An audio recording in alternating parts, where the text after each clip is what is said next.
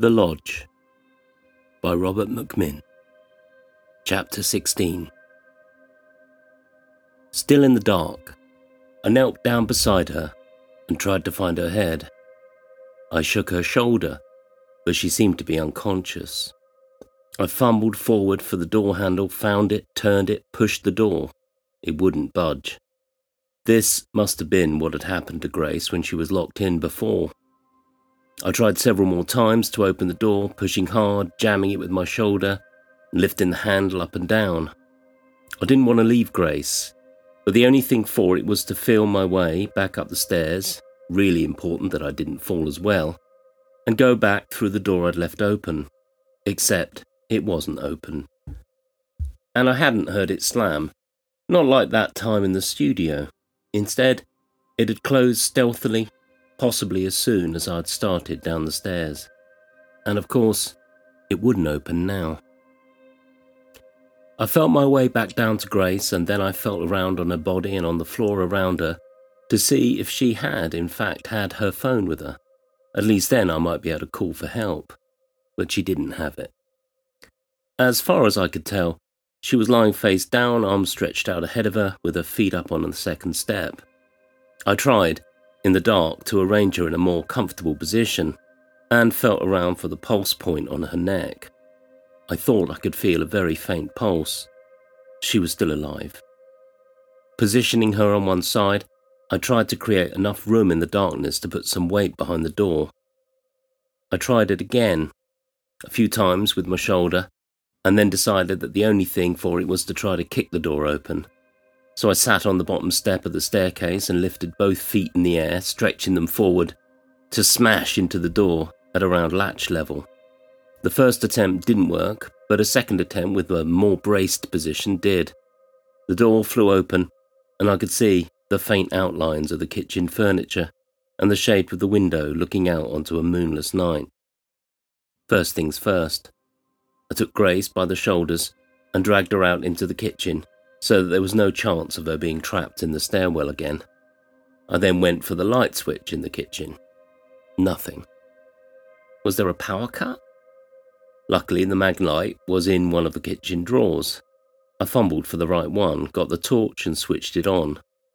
For a horrible moment, I thought that everything electrical, including anything with battery power, was dead.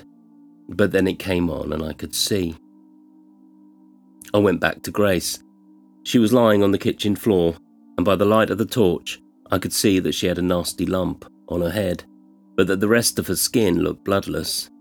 I felt for the pulse again and then ran for the landline phone in the hallway to call an ambulance. Fortunately, there was a dial tone, and I was able to get through. Now we would discover one of the key disadvantages of living in such a remote location. The air ambulance was on another call, which meant there would be a wait of up to an hour for a regular ambulance to come. In the meantime, the operator said they would send a community volunteer, someone trained to give emergency treatment. This turned out to be a woman called Diane Milton, who was no more than 15 minutes away. In the tense wait, I kept checking on Grace in between trying to get the lights on in the house. I had been told not to move her, which stopped me from carrying her into the morning room to be more comfortable on the couch. Fixing the lights involved going down to the fuse box in the cellar, which in turn involved another staircase down with a door that could be shut against me. I took precautions.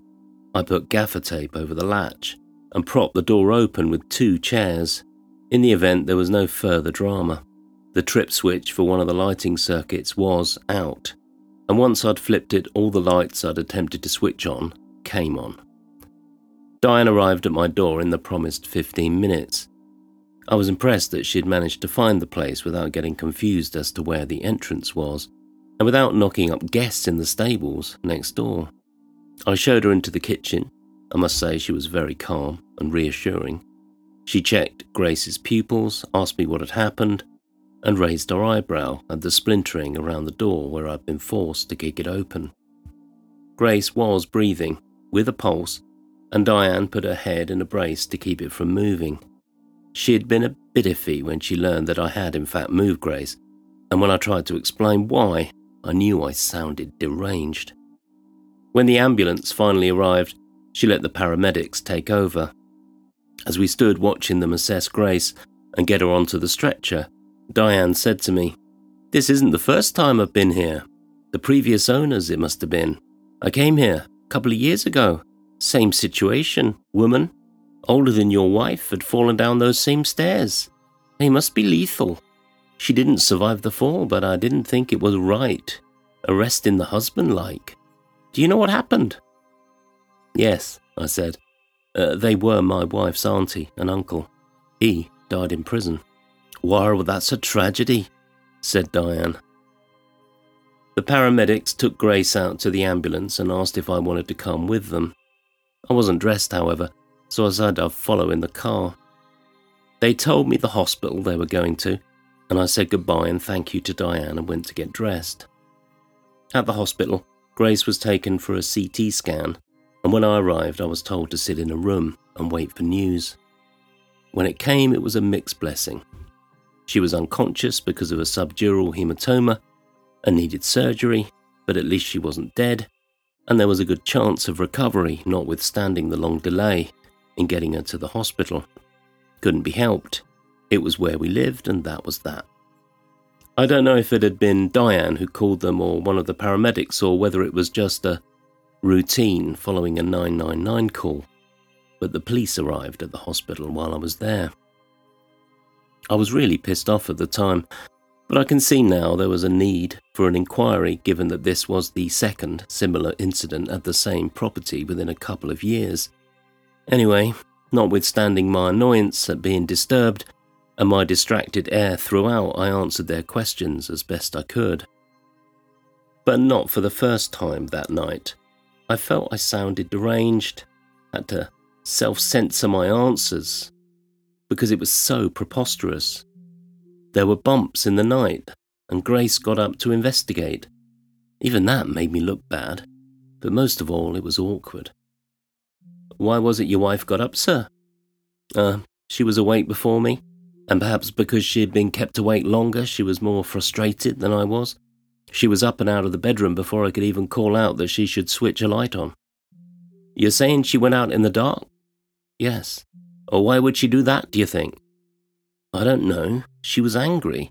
Also, some of the lights in the house wouldn't come on. 500-year-old electrics. They didn't react to the joke or didn't get it. A bit of a coincidence, wasn't it? If you say so. But I don't even know if she tried the lights." "Yeah, you said she was angry. Angry about what, sir?" "This wasn't the first night that our sleep had been disturbed, and we recently had to pay out a large refund to guests who were staying at the house who had their nights disturbed." "Guests? Do you have paying guests in the house at the moment?" "Not in the main house, no. In the cottage next door, yes. We might need to speak to them." "I assure you they're not involved." "But could it not have been them, moving about in the house?" "I don't think so. The doors were all locked downstairs, I checked." Disturbed by what then, sir? Burglars? Did you call the police?" "Not burglars, no." "Animals?" "Sometimes we thought it might be animals, yes." But why would your wife get up in the middle of the night, in the dark, mind, to deal with an animal? And why take this staircase you say she didn't use?" And so on. Every answer led me further down the path of derangement, until the police were sarcastically asking if I was asking them to believe that my wife had ended up with a serious head injury because of ghosts. But what else was there to believe? "I'll be asking you to sign a statement at the station, sir, once you feel able to. But if I can summarise what you've told us tonight." Reading from notes. "Your wife and yourself were woken in the night by a disturbance. You say this sounded like someone running up and down the stairs, but there may also have been voices, and that this wasn't the first time there had been such disturbances. You say your wife got up to see what was happening and you followed. How long after did you follow?" "I was probably still dozy for about 30 seconds, and then I got up and felt my way out of the room, like I said before." "Just trying to establish the timing here. And you say the first thing you did was turn on the landing light?" I nodded. "So the lights were working?" "That one was. but the one in the stairwell wasn't, and nor was the kitchen light when I tried it later. I should say when I tried the stairwell light, the other light went out. The stairwell light tripped the circuit. So you say that you noticed that the door at the end of the landing was open and assumed your wife had gone that way, and then you found her unconscious at the bottom of the stairs, which was when you called the ambulance. Not exactly, no. Meaning? There was the business of finding my way out of the stairwell, which took several minutes. Then I had to find a torch because a fuse had tripped. Eventually then, you called an ambulance, which is why we're here. You'll be aware, sir, that this is not the first person who has been found at the bottom of the stairs in that house. Yes, I am aware. Are we going to be much longer? Not much longer, no. But the first case happened under suspicious circumstances, so we need to establish that this was not the case here. I didn't push her, if that's what you're asking. I just keep getting stuck on the idea that you allow your wife to investigate a disturbance while you remain in bed. I don't see why. It's her house. Why shouldn't she investigate? Weren't you concerned it might be dangerous? Yes, which is why I followed her. You have to understand, we've been living there around a year. We've had many disturbed nights. There was never anybody else in the house. You said you have paying guests. Sometimes we do. I didn't mean that. Okay. I misspoke. There was never anybody in the house who was causing the disturbance. Then what did you think it was? I shrugged. I couldn't say the words. I was advised to return home. The hospital said they'd call me with updates. Grace was in surgery for some time and then she would be in intensive care. They were trying to drain the blood from her cranial injury, and they didn't expect she'd regain consciousness just yet. In other words, I was getting in the way. It was daylight when I left the hospital. I couldn't remember where I'd parked the car and wandered around the multi-storey car park for quite a while. In the end, it turned out I'd forgotten what colour it was. I was relieved to get out from under the police, though I agreed to go to the station to make a formal statement as soon as Grace was out of the woods. I didn't ask which station. I'd no intention of going through with it voluntarily. They'd have to come and get me, if they were so keen. As relieved as I was, however, it was still a miserable experience to arrive back at the empty house. All the lights were blazing. It seemed I'd managed to turn them all on eventually. I found the mag light lying on the kitchen floor, batteries flat. The first thing to do was to phone both of Grace's kids and her sister to let them know what had happened. That was an absolutely shattering experience, even if the news wasn't all bad. I had to say, I don't know, a lot, and I hated having to do so. When that was done, I tidied up, showered, then went to my tool shed and fetched my electric screwdriver so I could remove the hinges of all the doors that had opened onto the spiral staircase. The doors were too heavy for me to carry safely away, so I just set them to one side. Then I remembered that we needed to cancel the guests who were due to arrive on the following weekend. This would have been more Grace's department, so I thought maybe Abby might be able to do it. I phoned her and left a message with whoever it was answered, her boyfriend or her brother, I assumed. I didn't want to be in the bedroom, so I curled up under a blanket in the morning room and caught up on some of the sleep I'd missed in the night. I made sure my phone wasn't on silent, so I'd be woken if there was any news.